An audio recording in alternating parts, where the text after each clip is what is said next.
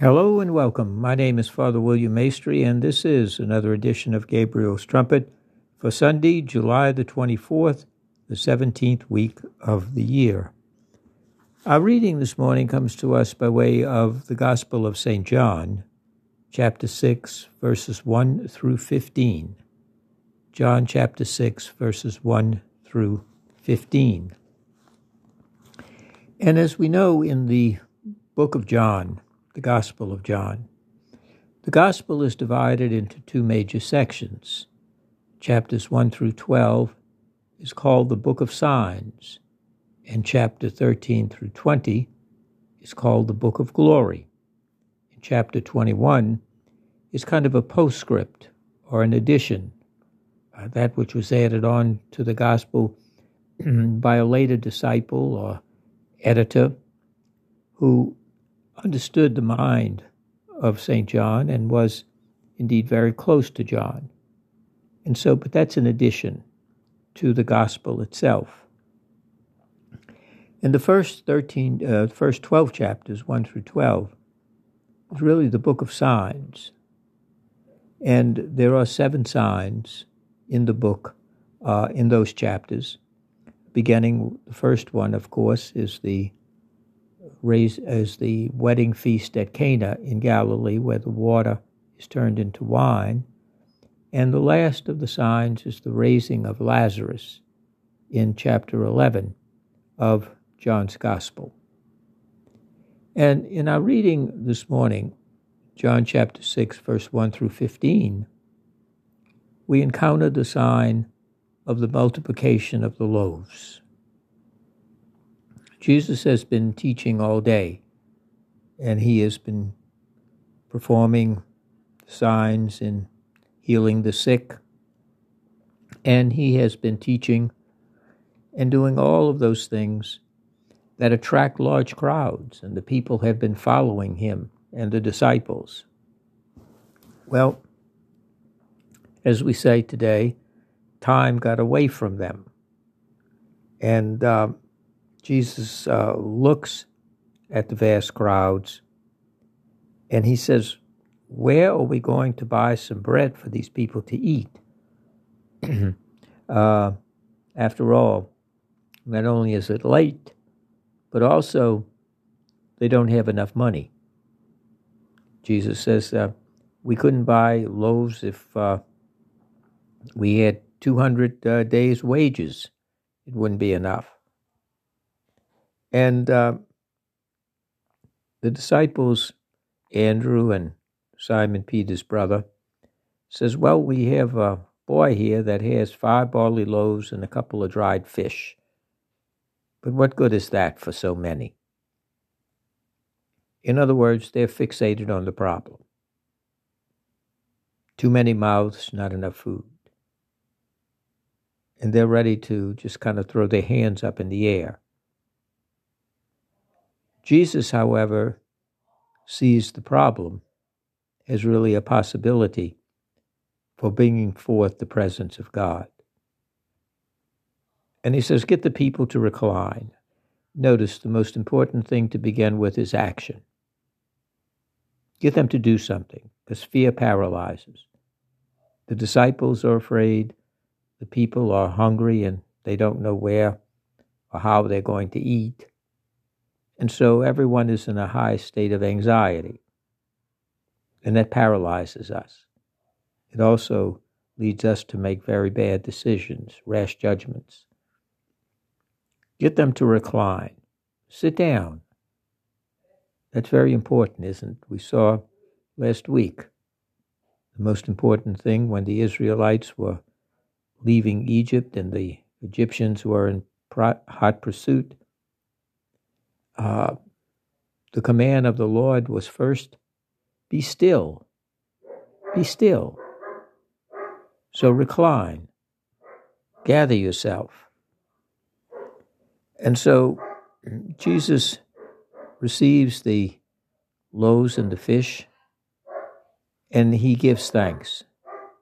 He gives thanks for what he has and doesn't complain about or is overcome by what he doesn't have. And when he does that, there is enough for all of the people that had been following him. And in fact, there's a surplus. And this is the important point here that I want to make. Jesus says, gather up the crust that are left over so that nothing will go to waste. And they gather up 12 baskets full of pieces left over. Now, the 12 baskets, of course, are symbols of the 12 tribes of Israel, along with the 12 apostles. But that they're not to waste. They're not to waste the gifts of God. God has provided them once again with nourishment. He provided that to the Israelites in the desert. He provides it again here with the multiplication of the loaves and the fish. And Jesus will supply us with that eternal nourishment, his very body and blood, and the gift of his holy gospel. God is a God who nourishes, sustains, and leads us not simply to a material life on earth, but eternal life with Almighty God in God's heavenly kingdom.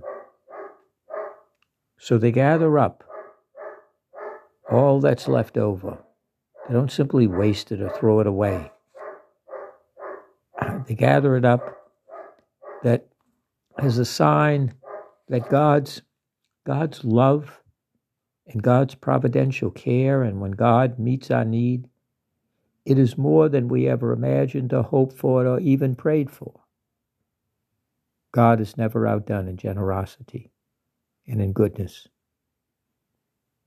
And God supplies their need in abundance. And it ends, this passage, on a rather strange note, doesn't it? When the people saw the sign that he had performed, they began to say, this is undoubtedly the prophet who has come into the world. And Jesus realized that they would come and carry him off to make him king. So he fled back to the mountain alone. They have the idea that Jesus is the great prophet who has been promised to Abraham, Isaac, and Jacob, but they have an idea that this prophet is a political liberator. He's going to throw the Romans out. Once again, as God destroyed the Egyptians in the Red Sea, it's now going to be the destruction of Rome, and the Lord is going to once again reestablish his people. But it's understood in purely political, earthly terms. Jesus did not come to be the king of this world. Jesus did not come to be a political savior, a great general, leading an uprising as a kind of rebel or revolutionary. Jesus is the Son of God, the Savior of the world. And through his cross, we are free. Through his cross, our sins are forgiven, our guilt washed away. And through the blood of the cross, we have the hope of eternal life. And that Christ's resurrection on Easter will be ours as well. Jesus leaves, he flees, because he did not come to be their king. He is their Lord and Savior, and the Lord and Savior of the whole world. And so it's good for us to remember that the Lord supplies our need out of his abundant love, that God grants us more than we ever hoped for or imagined, beyond our own limits to even imagine. And he does so not in any political or material or earthly categories, but because he is the Word made flesh, sent by the Father to save us, redeem us, and reconcile us with the Father, and take away our sins and our guilt.